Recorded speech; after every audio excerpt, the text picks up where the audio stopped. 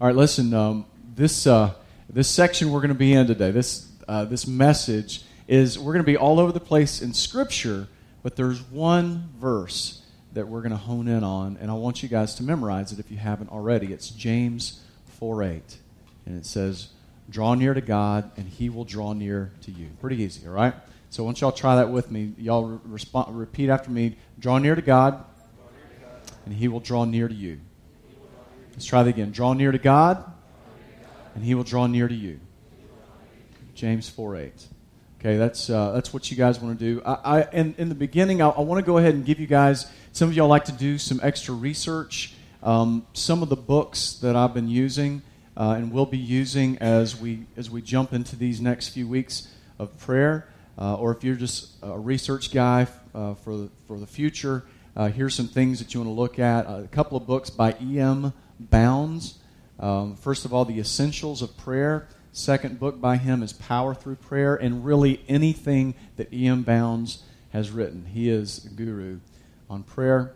Another one is by Kenneth Boa, B-O-A. It's the Handbook of Prayer. This is an amazing book. I challenge you guys, especially at the beginning of this year, if you want to go further in prayer, this is a book that teaches you to pray Scripture back to God. And it's a tremendous book. D.A. Carson wrote a book called A Call to Spiritual Formation, Priorities from Paul and His Prayers.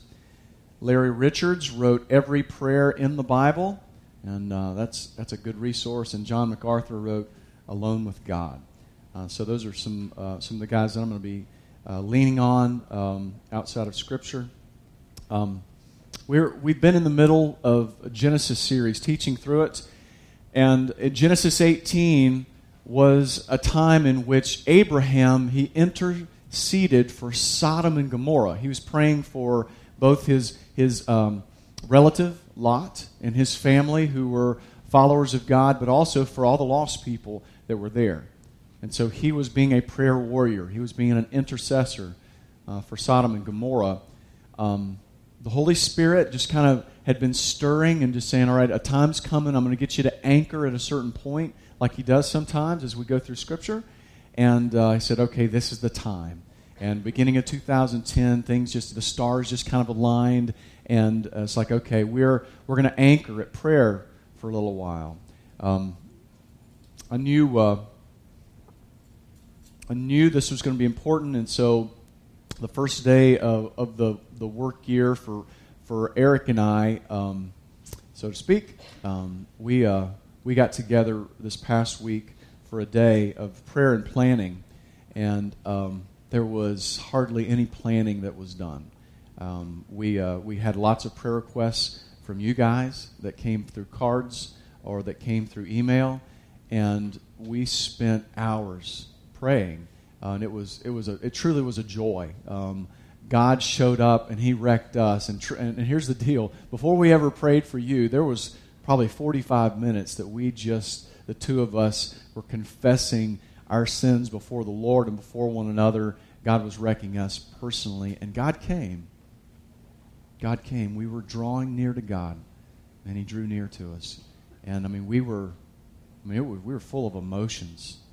God really did some amazing things. And then we started praying for you guys. And what's amazing is we didn't even get through the whole list before we had to. We were about 45 minutes from home, and we needed to leave. And so he took some of the cards, and I took some, and we continued praying later on that night. But it was tremendous, and it's not because we had so many requests, although we did have a bunch, but it's that God moved in and He would stop us. I know there's one family in here, not because you're so screwed up, although we're all messed up, but God just caused us to pray for this certain family for about 25 minutes. And God kept doing that with you guys. And God does that with you. And so one of the things that, or actually several of you who gave prayer requests, you said, I really want to know how to pray. I want to pray more. And again, it was a confirmation from the Lord that we needed to anchor for a little while and search the Scriptures and do some teaching and do some class and lab on prayer. And so I'm really tickled about this time. I asked for you guys to pray about this time. I've already spoken with some of you guys this morning who've just said, man, I have such great expectation of what God's going to do among us, but as from their perspectives, especially in me. And so I hope that you have that same expectation. I hope your thought is, man, God, don't just change everybody else, change me. And so I've got that same expectation for God to do some changes in me and to rock my world as we go forward. Here's as I begin analyzing things, and as I've talked to some of you and talked to other people, I've come to realize we don't pray that much, and we don't pray together too much, and when we do, we don't expect too much. You hear me? We don't pray all that much. We don't pray together all that much. And when we do, we don't have a lot of expectations that anything's going to happen. But you know what? We're not alone. Let's take a look at Acts chapter 12. We're not going to go into a verse-by-verse teaching of this, but I want to read this to you and just show you that it's not just us, but people that were just after the resurrection of Jesus. The new church that was being birthed, man, they were screw-ups just like you and me. Look at this. Acts chapter 12, 1 through 17. Herod the king laid violent hands on some who belonged to the church. He killed James, the brother of John, with a sword, and when he saw that it pleased the Jews, he proceeded to arrest Peter also. Okay, all right, so James is dead, and he arrested Peter. This was during the days of unleavened bread. And when he'd seized him, he put him in prison, delivering him over to 4 squads of soldiers to guard him. And that's just one guard, not just one squad, 4 squads of soldiers to guard him, intending after the Passover to bring him out to the people. So Peter was kept in prison. Look at this. But earnest prayer for him was made to God by the church. Okay? So here's the scenario. Peter's in jail. They know it. John has just been killed by Herod.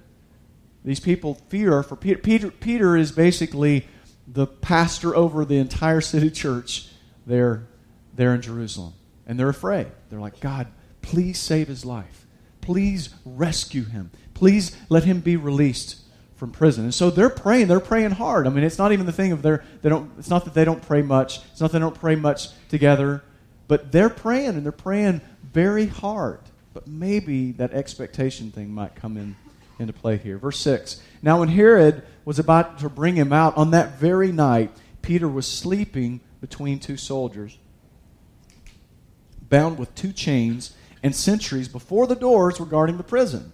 And behold, an angel of the Lord stood next to him, and a light shone in the cell. He struck Peter on the side and woke him, saying, "Get up quickly." And the chains fell off his hands. And the angel said to him, "Dress yourself and put on your sandals." And he did so. And he said to him, "Wrap your cloak around you and follow me." And he went out and followed him. He did not know that what was being done by the angel was real, but thought he was seeing a vision.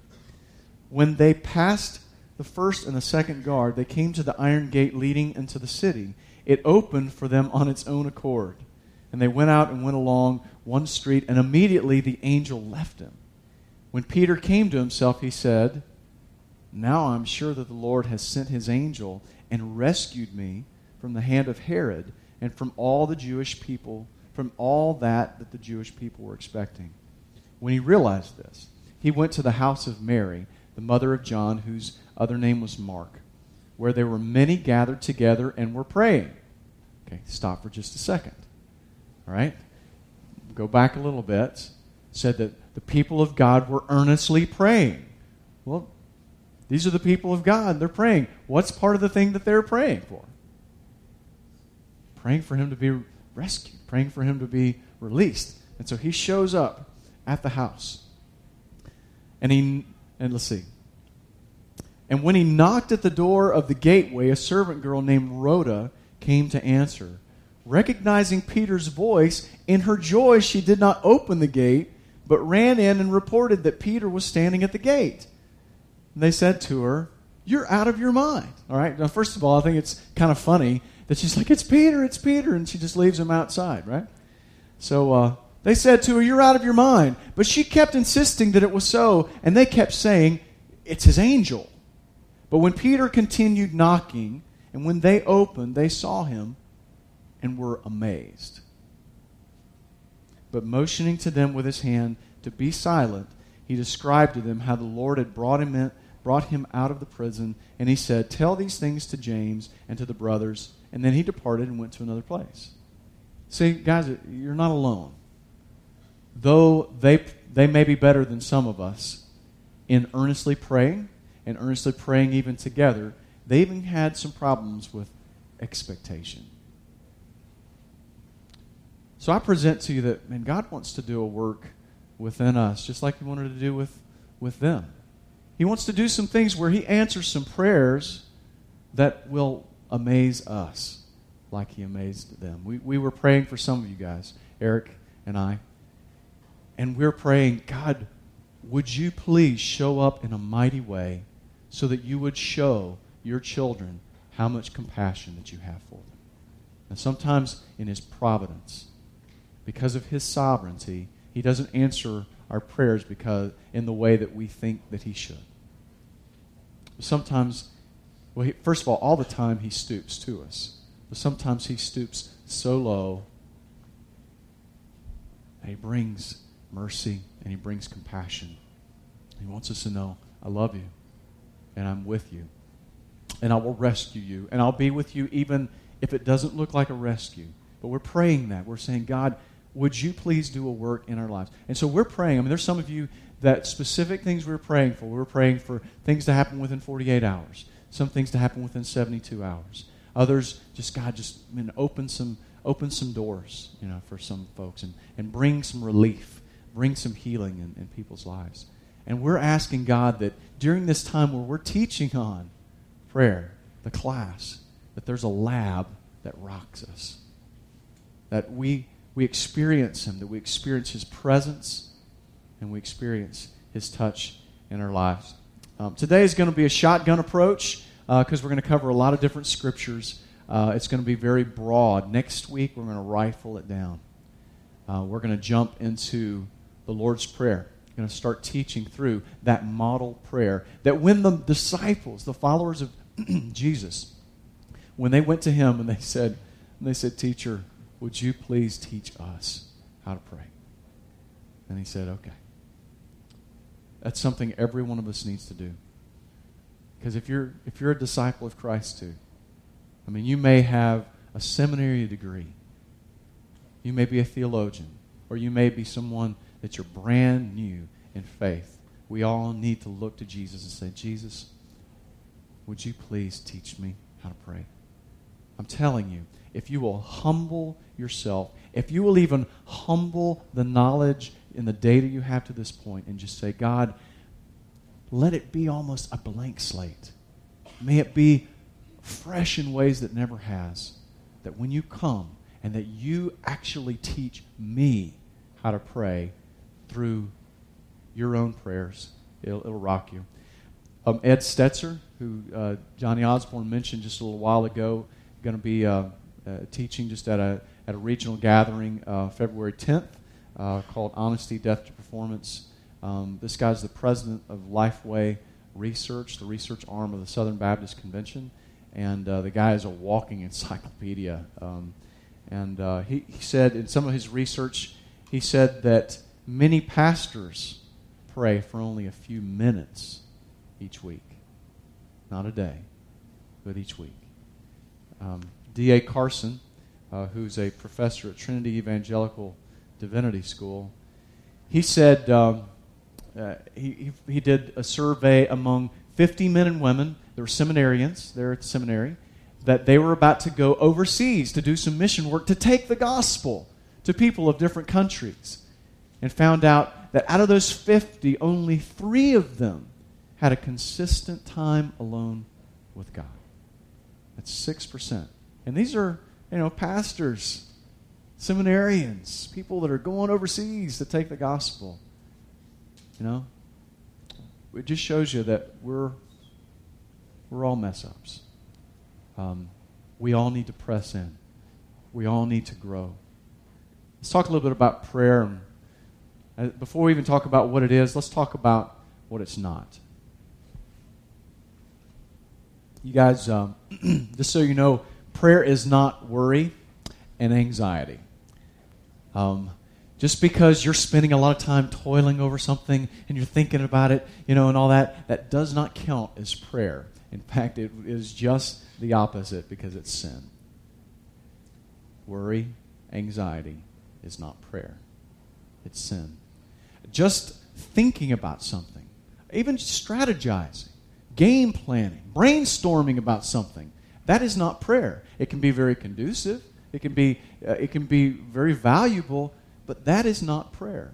See, we want to talk about, there's a couple of different approaches in prayer. There's a very organic life approach to it. Paul talked about how we are to pray without ceasing, and we have to be careful to understand that right, because that can seem like a legalistic ton of lead that falls on your shoulder to say, I'm supposed to pray at all times. I can't do that. I'm a failure. It's not saying that you're supposed to be in strategic prayer 24/7 a day. It's describing what Brother Lawrence, that old monk from several hundred years ago, talked about, practicing the presence of God. Incredible book, small book. You can even read it for free, public domain online if you want. I encourage you guys to take the 45 minutes or an hour or two to read through that book. The organic approach, the life approach that in all you do all to the glory of God. Okay? And I believe in this.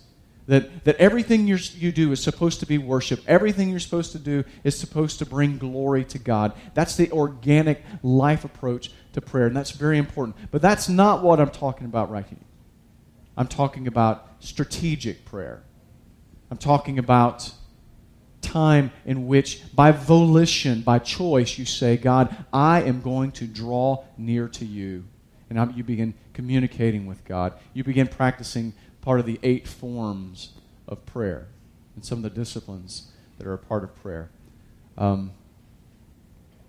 Jeremiah 17, verses 7 through 10, it tells us a little bit about when it comes to worry and anxiety, or the way that we fail. It talks about how we are to truly trust in the Lord rather than our own deceitful heart. It says this: blessed is the man who trusts in the Lord, whose trust is in the Lord. He is like a tree planted by water that sends out its roots by the stream and does not fear when heat comes, for its leaves remain green, and is not anxious in the year of drought, for it does not cease to bear fruit. The heart is deceitful above all things and desperately sick. Who can understand it? I, the Lord, search the heart and test the mind to give every man according to his ways, according to the fruit of his deeds. We'll mention this a little bit more in a few minutes, but guys, what we're to do is we're to make less of what we think and make more of what God thinks. And that's what prayer brings to us. It allows us to change. The 1828 Webster's defines prayer, in a general sense, the act of asking for a favor, and particularly with earnestness.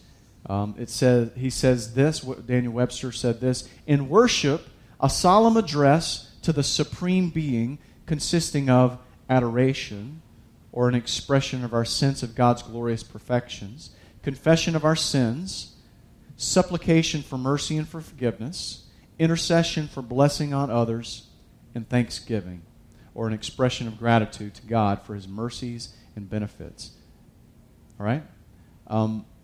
Prayer is strategic submission of all things to your sovereign God. You guys follow that? It is strategic submission of all things to your sovereign God. Now I say your to you guys who are Christ followers, you guys who are sons and daughters of God. If you have not come to the place of surrender to God yet, most of this message doesn't apply to you yet. The tipping point's coming. The point's coming in which you will know the greatest decision you can ever make and that you make is to fully surrender to Jesus Christ. I know some of you guys are getting pretty close. It's thrilling to see that. But it is submission of all things to your sovereign God. It is a strategic choice to become less like you. Do you follow that? We can't just fall into the trap of trusting our own thoughts and our own heart and our own agendas. God clearly says our heart is deceitful and it's wicked in and of itself.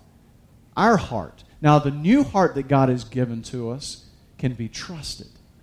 But Romans 12:1 and 2 talks about there has to be a process by which we have a renewing of our mind. Romans 12:2, a renewing of our mind.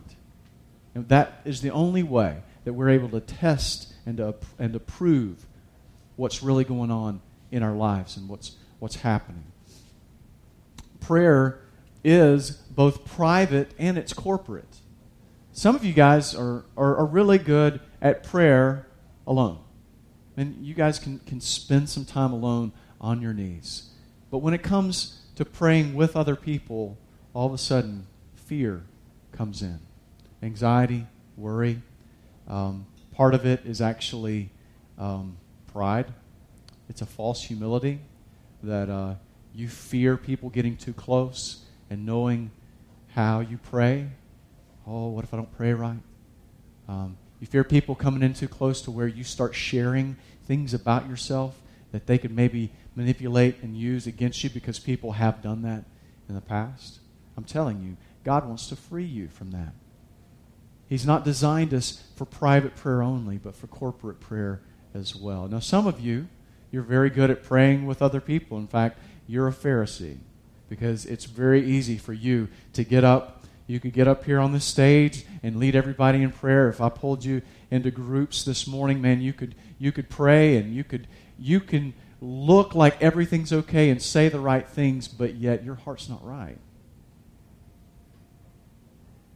Jesus had some words about that type of Pharisees. What does God want to do? He wants to change us. He wants us to have the full platter of individual and corporate prayer. If you only pray alone, you only have partial power of prayer. If you only pray in a group, you're only experiencing the partial power of prayer. And so I charge you, I command you, because it's God's commands, that you pray to God alone and that you pray to God with people. Individual prayer is not for introverts only. And corporate prayer is not for extroverts only. They're both for both. Extroverts need to make sure that you get alone and you have time when it's just you and God. Introverts, you're to live your life out with other people in community. Prayer is not only what you think of as prayer, but it's also praise and worship, with or without music. This time of Sojourn Gathered is designed to be a time in which we come and we seek God together, that we draw near to the Lord corporately, communally, as a group of people, that we seek the Lord together. And so the majority of this time of Sojourn Gathered is supposed to be vertical. That as we continue to focus on Jesus and make much of Him and pray to Him and praise Him and worship Him and honor Him by preaching His Word, proclaiming His truth, proclaiming His story and His greatness, that He comes and He impacts us. It changes us. And so what's neat is that when you sing, that's prayer. It all falls under this category of what prayer is, because prayer is drawing near to God. And that's my shortened definition for you of what prayer is in a very general term. Prayer is drawing near to God. Prayer is a gift that God gives to His children to access Him, to access His heart, and to access His trajectory. It's a gift that God gives to His children to access Him, His heart, and His trajectory. Ephesians 2, verses 12 through 19 talks about this. Remember that you were at one time separated from Christ, alienated from the commonwealth of Israel, and strangers to the covenants of promise, having no hope and without God in the world. But now, in Christ Jesus, now it's talking about the you once were, it's talking about those who are Christians, those who are sons and daughters of God, those who are Christ followers, Christ worshipers, who've had their hearts changed, and they incline themselves towards God because of the heart change. He's saying, that's the way you once were, but now, in Christ Jesus, you who once were far off have been brought near by the blood of Christ. We, in a little while, will celebrate the blood of Christ. Crazy. I hope some of you guys come from an irreligious background, or you didn't grow up in church, or maybe just some of you, you did grow up in church, but it's just fresh to you that it's so strange that we sing about blood, that we pray and talk about execution, and that it's our hope. Do you know that the world thinks you're crazy? Bill Maher thinks you're crazy. He thinks you're a Looney Tune. That you think that the blood of a man and the execution of that historical man can bring you hope. And yet, that's what that man said. He said that's the reason why he came. You were once far off, but have been brought near by the blood of Christ. For He Himself is our peace, who has made us both one and has broken down in His flesh the dividing wall of hostility, by abolishing the law of commandments expressed in ordinances, that He might create in Himself one new man in place of the two, so making peace, and might, listen to this, and He might reconcile us. And if just in case you've forgotten, reconciliation is when there's two offended parties. Two offended parties that are far away from one another, that have peace and are brought back together. The offended parties were God and mankind. God and you. And reconciliation through Jesus is Christ brings you with the Father. He might reconcile us both to God in one body through the cross, thereby killing the hostility. And He came and preached peace to you who were far off, and peace to those who were near. For through Him we both have, listen, access in one Spirit to the Father. Through Him. Who's the Him? Jesus. Through Him we both have access in one Spirit to the Father. So then you are no longer strangers and aliens, but you are fellow citizens with the saints and the members of the household of God. We have access to God. Do y'all know how crazy that is? I mean, maybe it's because I was raised in America. Maybe because most of you guys were raised right here in America, that we just feel like we deserve everything. We feel like everything should be ours. We feel like we should be rich. We feel like we should be healthy. We feel like everybody should love us and everybody should praise us and think that we're great. And therefore, we apply that to God Himself, the Creator of the universe. Should really, it's like He should ultimately come and bow and take a knee before us and just say, "I think you're so great, Dave. You're so fantastic. I'm so lucky to have you as my child." Woo! That's how I am, unfortunately, so much of the time. And I need God to change me. I need God to help me realize how amazing access to the Creator of the universe is. And not just as my Creator. As we're going to get into next week. The very first word, the very first phrase that Jesus gives in the model prayer made the Pharisees want to pick up a rock and stone Him. You know what He said? He said, Abba. What does it mean? Oh, great Father. It means Daddy. It was the term of endearment from a small child to their papa. He's not just our creator, you guys. But he's given himself to us to where we can look at him and not just say, "Oh, great King and Creator of the universe, please don't strike me dead," you know. But rather we can look and just say, "Dad." It's pretty amazing.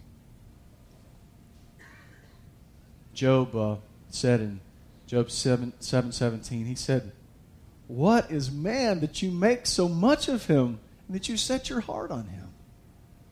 And I'm with Job. What the heck, God? What were you thinking? Why in the world would you grant favor?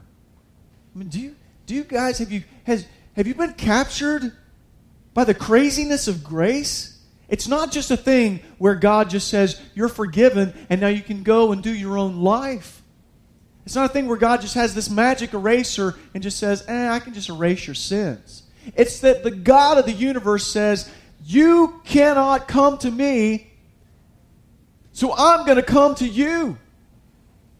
And instead of you dying and being eternally separated from me in your own rebellion, I am going to die and be separated from myself and endure every bit of what you should have. And through that, I will make you my son. I will make you my daughter. I will make you... I mean, do you get that? I will make you my heir. I can't comprehend that. I hope I never will. I hope I won't be bored again with that concept. I hope that God opens up the gospel and what grace is so much that I never recover from it. That every day I will wake up and just am in awe to say, "Wow, I'm an heir of God." What does that really mean? An heir of God. It's not that, I mean, we think about being an heir and it's, you know, what you possess when they die and how you get all their stuff, get all their things. You know, it really is a pretty sucky thing when you're a parent or a grandparent has to die for you to get their things. I mean, if you really love them, who cares about the things? Wouldn't you rather have them for another decade or two? Some of y'all, you've lost loved ones. You lost a parent, lost a spouse, you know. And you're like, yeah, I don't need the stuff. I don't need the insurance money. I don't need the house. I'd rather have the person. Well, you know what the inheritance of God is, being an heir of God? It's not about his stuff. It's about him. We get him. And we don't have to wait till we die to get him. He died, and now we have him.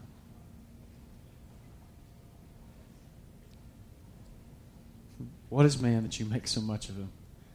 I'm with you, Job. David said in 1 Chronicles 17, verse 16, he says, "Then King David went in and sat before the Lord." Now, by the way, the context of this is God had just described his covenant with David and his kingdom, and that his kingdom would never end because ultimately the Son of Man, the Messiah, was going to come someday and sit upon his throne.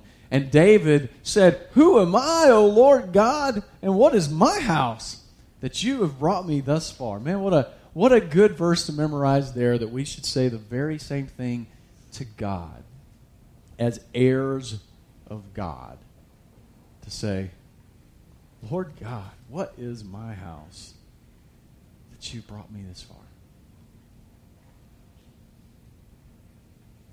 I told you before, my definition for prayer is drawing near to God. James 4:8 says, "Draw near to God, and he will draw near to you." I want to talk about the truth of that verse, and I want to talk about the command of that verse. First of all, the truth, the reality. And of course, you must be a child of his to have access to your Father. Okay? So if any of you, you're in here and maybe you're a spiritual person, and you even believe that this God of the Bible is the real God, but you've never come to a place of full surrender and had your heart changed, then He's not your Father yet. Today's a great day. Surrender. Surrender. God commands it. Surrender to Him. But the reality says, if you draw near, then so will He. Then when you seek to be close, He will reveal Himself as close. It's not that when you seek to be close that He comes closer. He's already close. But God opens Himself up to you. You know why sometimes you're so dry? Because you're not pressing into God. If you have enough theological understanding to know that God's omnipresent, that He's everywhere, don't use that as a weapon against Him to say, well, God, you're everywhere. Why don't I feel you?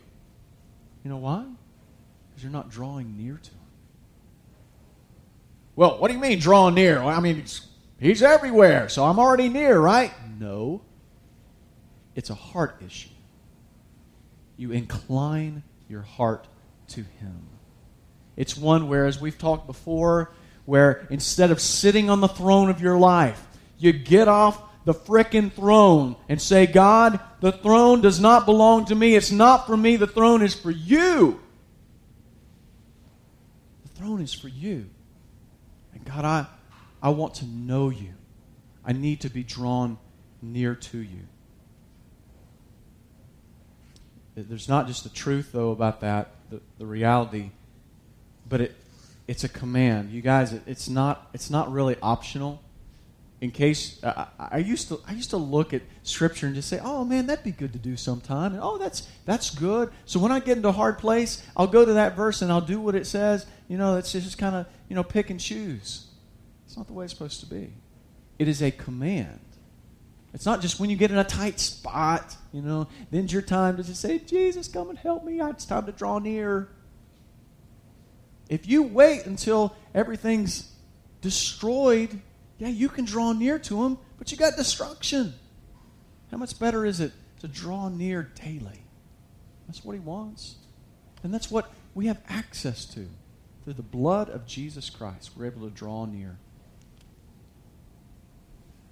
Prayer, actually, let me go to Oswald Chambers and read something from you. He said, the purpose of prayer is not to get healed, to get a job, or get something else. It is to get the life of God in us. Prayer draws you near to God, and it focuses around revelation, something being revealed. Okay? So follow me on this. As prayer draws you near to God, there's so much of it that will focus around revelation, because God is revealed by the Word, and so part of prayer is that we soak ourselves, immerse ourselves into the Word of God, into the Bible, the story of God, because it reveals things about Him. It informs us how to pray. Because some of you pray in a way that's opposite of the character of God because you don't know Him. You pray things according to your perspective. You've not learned who God really is.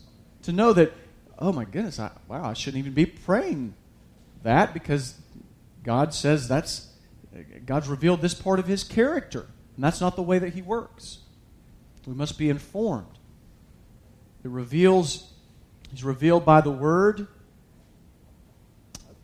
revealed by the Holy Spirit. The Holy Spirit, again, please hear me. Everybody listen to me. The Holy Spirit is not a power. The Holy Spirit is not an it. The Holy Spirit is a He. He is a persona of the Godhead.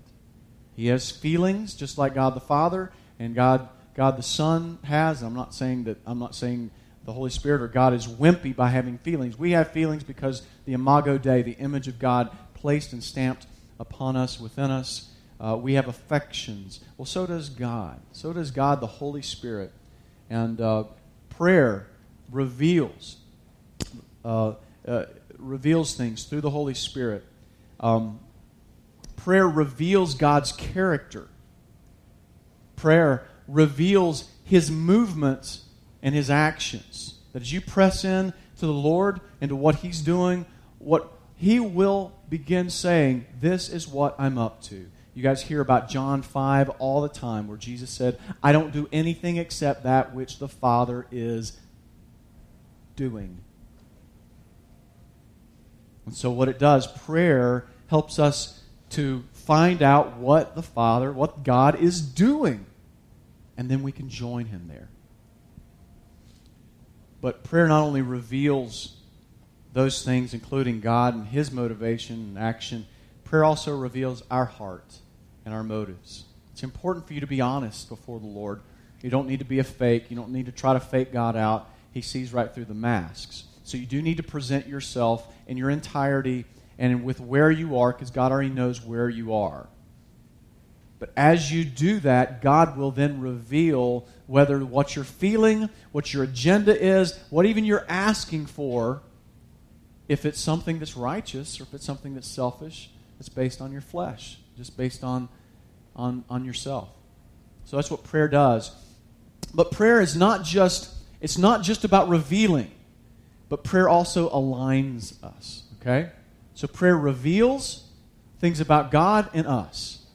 But prayer also aligns us. What this means is prayer is something that's transformational. It's not just supposed to be cathartic. It's not just to be something where you go before the wonderful counselor and you spew off all that you're mad about, and then you walk away saying, whew, I feel better now. It's supposed to be where God actually transforms you and changes you. And if you pray, and if you do it in the way that Jesus will teach us, I'm telling you, you will do it and God will begin transforming you. It aligns you, going back to those same things I talked about. It will align you with the Word of God. Prayer will align you with the Holy Spirit. Prayer will align you with God's character. Prayer will align you with His movement and with His actions.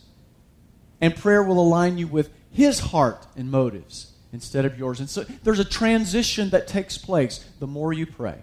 Not just the length of time in one sitting, but truly the time that you take to draw near to God as it builds.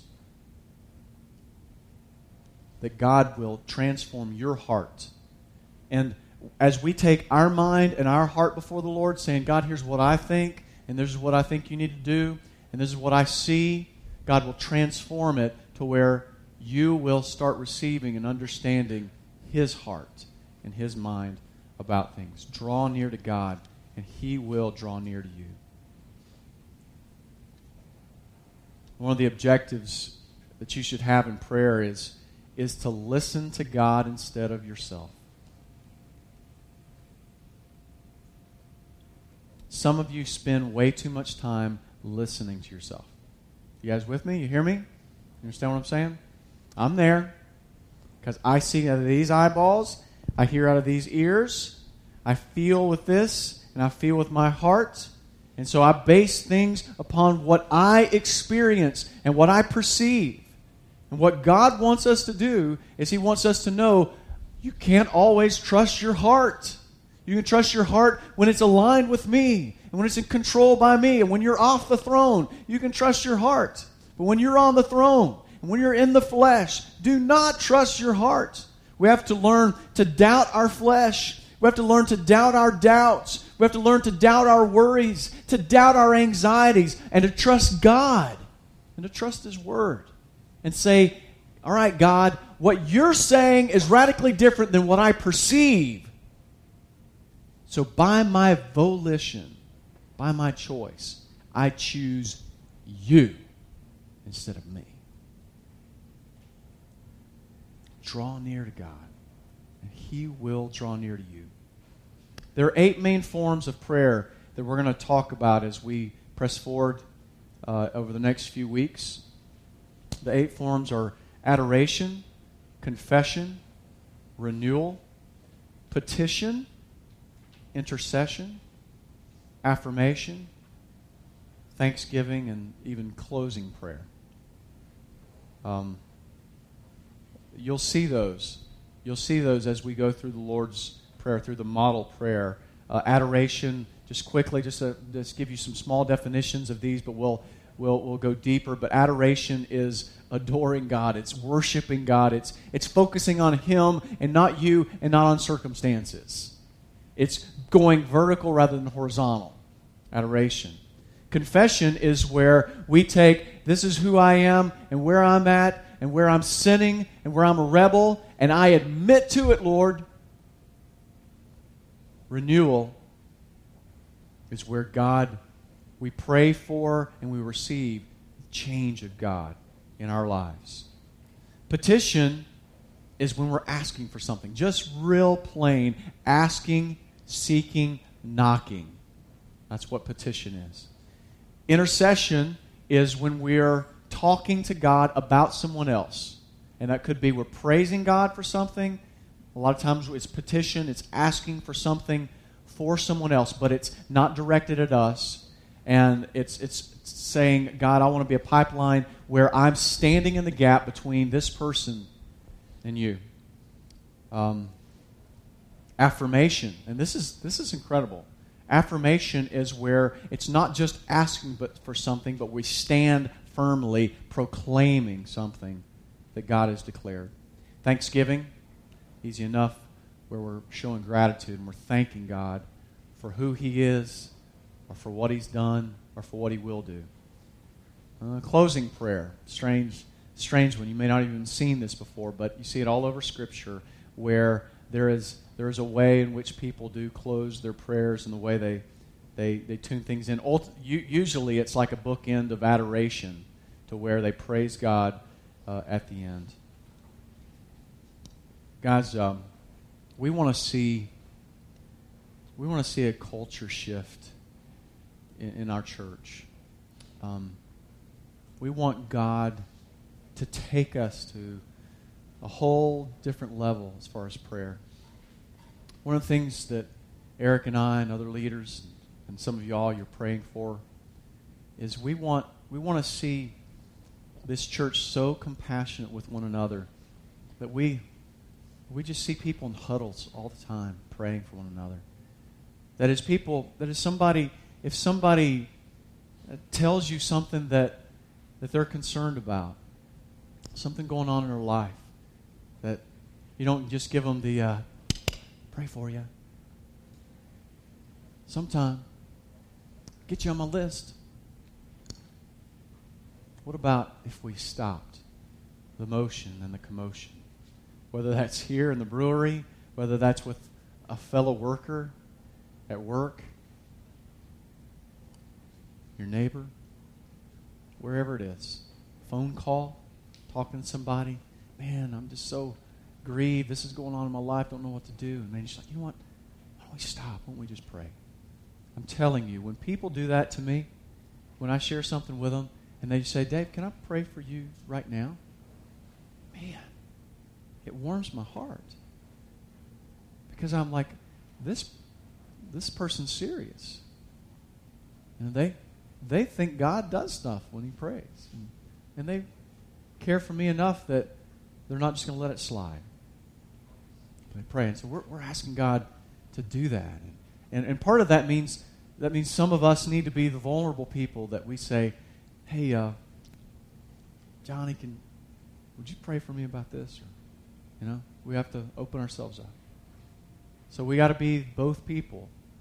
And you need to be both of those people. You need to be the person that's ready to pray when somebody gives you the opportunity. You need to be a person that opens your life and asks others to pray as well. I want us to take we're just going to take a few moments moving from class into lab of prayer before we finally close the message out. But I want you guys to stop, and I want you to pray. I'm not going to get you into groups this morning, but I want you to first just say, all right, God, I want to draw near. And so right now, in a way that may be very ambiguous, very general, I want you just to kind of open yourself up to Jesus Christ. Not just if there's a God out there. And right now you say, Jesus, I want to draw near to you.